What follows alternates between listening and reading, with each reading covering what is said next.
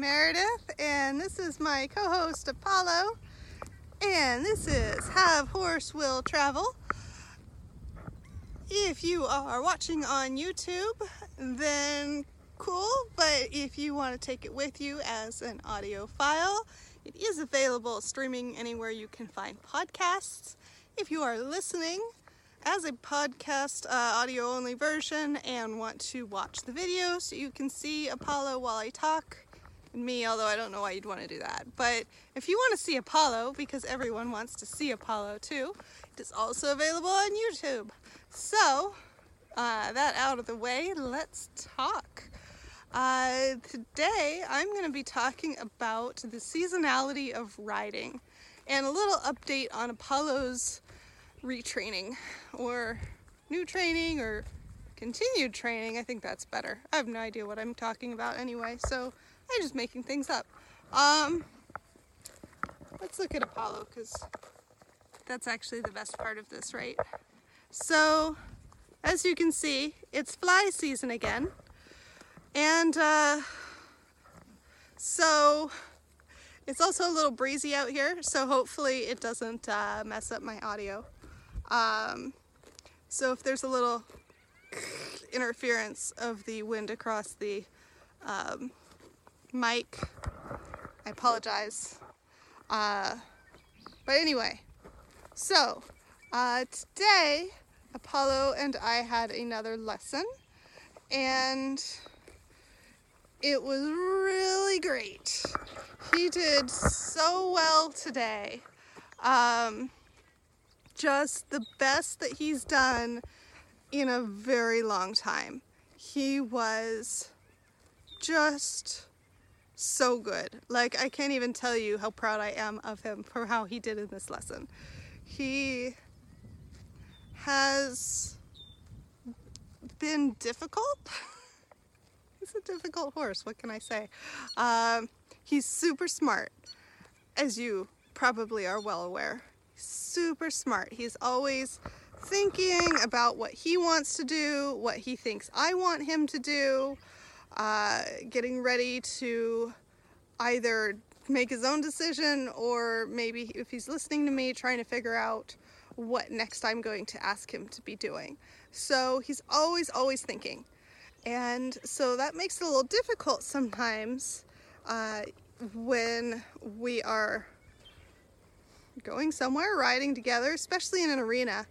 On the road, I want him to be thinking what's next, what's coming up, what's going on, and working himself through situations, so I don't always have to be telling him, how to handle things, because he can think it through. So it's really great that he's a thinker when we're traveling. He can figure out if we get to some sort of obstacle or hazard, to handle it, to figure out how to get past it, how to get through it. But in the arena, I don't necessarily want him thinking about things independently as much, because in the arena we're doing patterns, we're doing all sorts of things that are, okay, I'm going to tell you now that you should walk, that you should trot, that you should extended trot, that you should stop, you should back up, you should whatever it is we're doing. We should go in a circle. And he's like, but I want to do this. And on the road, normally all we do is he just walks forward, or sometimes trots. Sometimes we have to stop for things. Sometimes he gets to decide to stop because I want him to be telling me what he needs. So if he's tired, if he's hot, needs a shade break, he's allowed to stop in the shade and have a little break, as long as he's not going to stand there forever and ever and take advantage of it. But if he's hot and tired and needs a shade break, he is allowed to just decide, hey, I need to stop. Let's stop in the shade here and cool down for a bit. And he's allowed to stand there until he's ready to go. And he's figured out if he stands there for more than it takes him to stop huffing and puffing and catch his breath, or otherwise cool down a little bit, then he has to start walking again. And he knows that's the drill. And so it's kind of this compromise, I guess. Like, we're communicating all the time. He's like, hey human, I need this. And I'm like, cool, I needed to know you needed that, because there's only so much I can think of or realize without him also communicating his needs to me. And then sometimes I need him to do things, I do need him to listen, and he does, for the most part. But it's more of a two-way communication than in the arena, doing arena pattern work or whatever, doing a lesson together. Then it's more of me saying, okay, now you do this, now you do this, now you do this. Please cooperate and listen to me. And it's less of a two-way communication, much less. And that's not, it's not mean. It's not, it's not mean to the horse to be like that. That's just how it is. I'm not doing anything mean to him to tell him to do things. That's just how arena work is. The rider is like, okay, now you're going to circle, now you're going to walk, now you're going to trot. It's just how arena riding goes. And he's not used to that, to say the least. So the first few lessons were a little awkward, with him being a little confused about how this works now. Because when we're out even just riding on the trails, I'm like, okay, horse, go this way. Keep it within a tolerable range of speeds. Maybe I'll have to stop and wait for our friends to catch up. But I'm not going to be trying to collect him up at his walk or trot, He's going to just walk out however's comfortable for him. As long as he's being polite and respectful of me and not trying to, do anything crazy. But in the arena, it's like, okay, now I'm going to tell you to walk faster, I'm going to tell you to walk slower. He's like, what's this? I just walk. He knows the cues, he knows the commands, he just didn't really understand that that was our new way of life. And so we still do trail riding, and we can still ride on the trail with this two-way communication. But in the arena, and that sounds awful, like I know there's two-way communication in the arena too, but it's different, and I'm not sure how else to describe it. So anyway, with this arena riding we've been doing more of, then he's had to learn to listen better and listen more carefully and respond more quickly, which is a good skill for him to have. Definitely something that all horses should be able and willing to do safely, or in order to ride safely. But it's different. It's just a whole different way of riding. On the trail, I might only need to tell him to do something different than walk forward every several minutes, or maybe not even for 10 or 20 minutes if all we're doing is going down the side of a road and there's no obstacles, there's no hazards, there's nothing that needs to change. He's just walking, In the arena, it's like every few seconds or every minute you're like, okay, now we're gonna do something different, now we're gonna do something different, now we're gonna do something different. So that said, he's a very smart horse, and he figured out real quick that we were going to be doing these quick changes of things. Now we're going to do this. Now we're going to do this. And it was getting to the point where he started to anticipate. Okay, now last time that she asked me to trot, then she asked me to trot to that pole and then stop. So now I'm going to trot to that pole and stop before she asks me. Or last time we came around this stretch of arena, then I had to go faster. So I'm going to go faster when I get there. Or whatever. And so I have to be very creative when riding him in the arena now, because I have to be thinking of things that we can do differently, and making sure that I don't ask him for the same thing twice at the same place in the same order basically ever, unless it's like he's not getting it well and we need to repeat it a few times for him to get it. But if it's something he knows how to do and it's just a matter of like order of operations, to get like math geek on it, you know, it's like that. And so it's a lot of thinking for me in order to stay one step ahead of his thinking. But today, wow, that was 10 minutes of introduction to what I was going to say about today's lesson. So today, he did so good. He was excellent on today's ride. He walked when he was supposed to walk most of the time. He was listening to me. He trotted faster, slower when I asked him to. Stopped and did whatever it was. Turns on the forehand were amazing. He just plant that foot and spin. It was incredible. Now we need to work on turns on the haunches, because now every time I tell him to turn, he's like, oh, forehand, plant that front foot. It was so cool. So I'm glad he's getting it and he's listening, but he was also, I still had to be on top of it with changing it all up, or he'd be like, hey, I know what comes next. What do you think, Apollo? Was that nice? And here's Maverick, who just wanted to come over and say hi. Maverick did not, shedding so much. Oh my gosh, shedding season. Maverick did not join us for the lesson. As usual, he just hung out here in the pasture and waited for his buddy to come back. It's very, very sad that he got left behind, but that's a sad Maverick life. And he's a good boy. They're both good boys. So,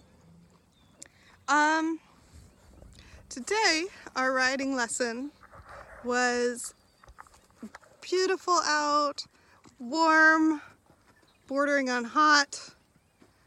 A month ago it was snowing, and now it's like 70-something degrees out here, and the trees are green, and everything is just turning into summer so quickly. Our springs here are like a month or two at most. Like, I always thought, okay, so I grew up in Southern California, and in Southern California, there's not really seasons. I mean, there kind of are. If you live there, you learn about the seasons, how they exist there. But compared to seasons in other parts of the country, there's not seasons. And so, as a child, and I'd hear about seasons, I'd be like, oh, a quarter of the year is snow, and a quarter of the year is spring and flowers and maybe some rain. And then a quarter of the year is summer and it's hot, and a quarter of the year is fall, where it's cooler but not cold and pretty leaves. Like, that's how it works in the rest of the country, right? It's evenly divided into quarters. Snow only happens during those 3 months. High heat only happens during those other 3 months, you know, and then the spring is 3 months and so forth. Turns out that's not how the world works. Now that I live somewhere where there are seasons, now I know that. So spring here is like 2 months, and we get some snow in the winter, but winters also like not very long. And then summer lasts an extraordinarily long time, which sounds nice, except that I'm in a high fire risk area, and so that is when fire season is. And so summer lasts really long and gets really hot and really dry, and everybody's freaking out all the time because fire danger. And you have to be ready for an extremely long amount of the year to evacuate in case of fire. and it's kind of stressful. So the other thing with seasons here for riding is that the winter, if it's not snowing or raining, is really when you want to be riding. And the spring and fall are amazing but short. And so the summer being super long and super hot and dry kind of stinks for riding. It's really just too hot to ride unless you are able to do it in the morning or the evening, which I can, but it definitely cuts down on riding time. Really affects the riding schedule. So,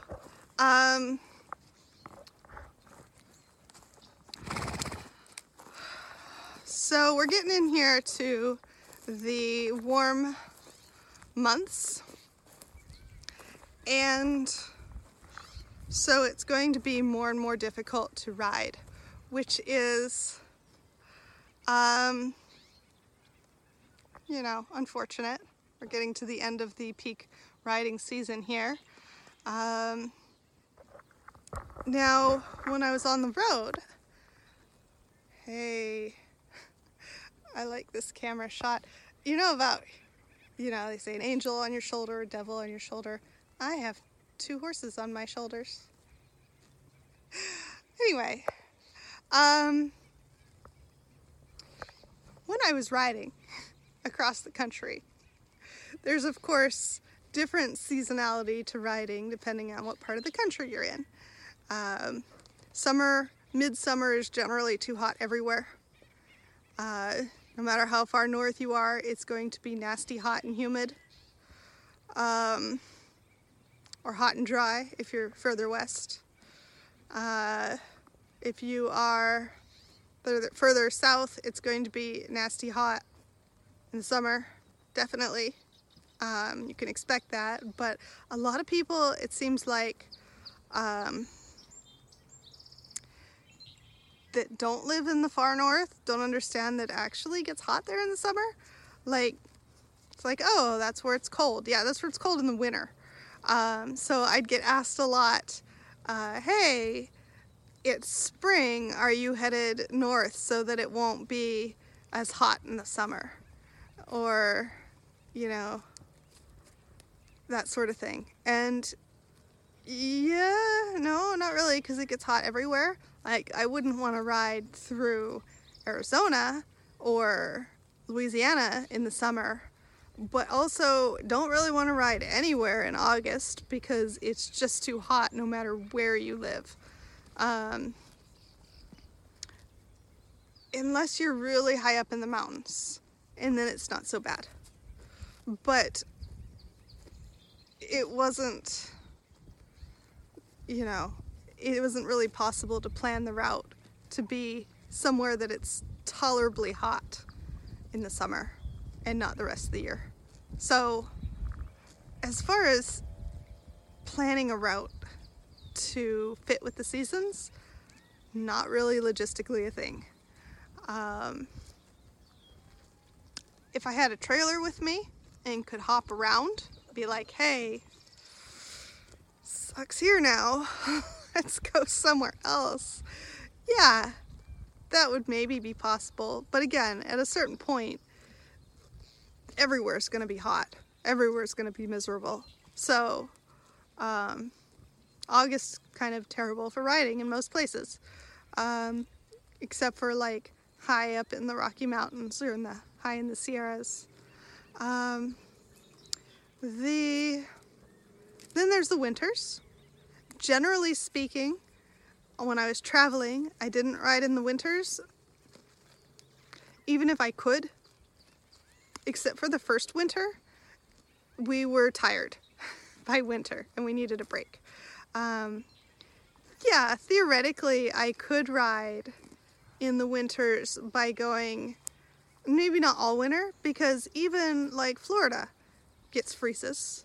Even, well, there are places that don't ever really freeze, but most places do freeze, do get pretty dang cold, even in the middle of the winter, even if they're like hot places the rest of the year. So places that don't get too cold to ride at all, it wasn't really possible to plan the route to be right there, right then, you know? That was way too complicated. So I didn't really do that. But I also didn't really want to be in the far north because the winters, yeah, they get more cold. They also last longer. So the goal was not necessarily to be where it wasn't cold or where it wasn't hot at the winter or summer, respectively, but rather to be where it would be cold less long in the winter and be where it was less warm in the summer, or less long of a hot season in the summer. So I don't really know if that answered anybody's question, but I get asked that enough times, I thought I'd address it. Yes, it's good generally to try to go north in the summer and south in the winter. But in the end, it really doesn't matter that much, just because the area where it's going to be ideal in the summer and ideal in the winter is pretty hard to nail, being exactly there. And those areas aren't big enough to include them in the route the way I needed to do the route, at least long enough to continue riding all year. Plus, we just wanted time off, so there's that. But anyway, here I am just not too pleased. We're going into the hot season and the fire season. I hate the fire season. It's the worst part of living here. You'd think it would be nice to have long summers, but no, it's not nice because there's fire. And luckily, knock on wood, I haven't had to evacuate Apollo yet, but it's always a possibility, and it's always something I have to be prepared for. And typically, when there is a fire warning, an evacuation warning, unless you're right where the fire started, you usually have some warning, which is good because I live like 25 minutes away, and then I'd have to come hitch up the trailer, which I'm fast enough at, but it's extra time, and then get him to the trailer, and his pasture's not close to the trailer, and there's no good turnaround for the trailer here, so it would be, I'd have to come get him, lead him over to the trailer. It would be faster than trying to get the trailer over here and turn it around. Get him in the trailer, which he's fast at, but still, it's like all these steps. So I would need to know to evacuate him like at least 45 minutes. By the time I drive over here, hitch up, catch him, and he's fast to catch, and he's fast to load. It's just a matter of doing it, and it just takes time. So it's kind of scary. Like, what if a fire started and I didn't have 45 minutes? What would even happen? I think a lot of the people here are in that sort of situation. They don't necessarily live right here, you know, in the surrounding neighborhoods. They live up near where I live. Two of the people I ride with mostly every week, they live, one of them lives sort of just around the corner from me, and one's like half a mile away. So, you know, it's pretty common to have to drive almost 30 minutes to get to the boarding stable. So that's kind of scary. So I'm glad that I have a trailer now so that I can be prepared for it. But I don't like having to deal with it.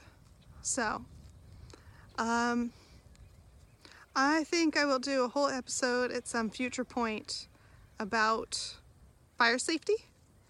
fire safety with your horse.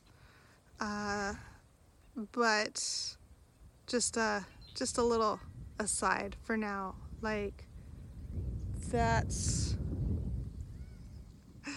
he's peeing. Okay, the reason I'm laughing about that is not because he's peeing, but because I was like, where's he going? Being a gelding, a lot of geldings have certain areas that they use for like their potty box, like a kitty litter box, where it's a spot that they like to go. And so he's got his spot right there. And as soon as I saw he stopped there, I'm like, oh, yep, that's what he's doing. That's his little potty spot over there. Don't know if Maverick uses the same ones, but Apollo's picked out his places. On the road, wow, this is really off topic, but whatever. On the road, when he needs to pee, he steps off of the pavement, because I think he doesn't like being splashed, which I totally get. But he always steps to the right. And when he needs to poop, he, instead of stepping to the right, he just swings his hindquarters to the right so that he'll poop off of the path, which I love, because I taught him that part, not for peeing, but I didn't like having to get down from the saddle every time he'd poop on a bike path and clear it off the bike path. So he's tall, he's huge. I'm 5'2", and he's also 5'2" at his shoulder. And so I have to get my behind up to this height every time that I get on and off of the saddle. It's that much height, well, not that much height difference, but from down here all the way up to here, it's a long way up there. And so it's not easy to get up into the saddle. And so I taught him that he should swing his hips off to the side so that I didn't have to kick poop. He's really good at it. I love it. And then I know why he's stopping too, because he's not just stopping because he's tired or because he's grumpy or because he just wants to stop. He's stopping because he needs to poop. And so he stops and he swings his hips over. I'm like, oh, okay. I know why you're stopping. I don't have to look back and check. Anyway, lovely little thing that took me so long to teach him. Just every time he'd start to poop, I'd tell him to move his hips over. And he wouldn't necessarily do it because he doesn't move once he starts pooping, but he knew after a while that I wanted him to do that. And so then he would preemptively swing his hips over, which is what I was looking for. So it worked. It just took a long time to communicate to him that that's what I wanted. For him to realize it was related to his pooping.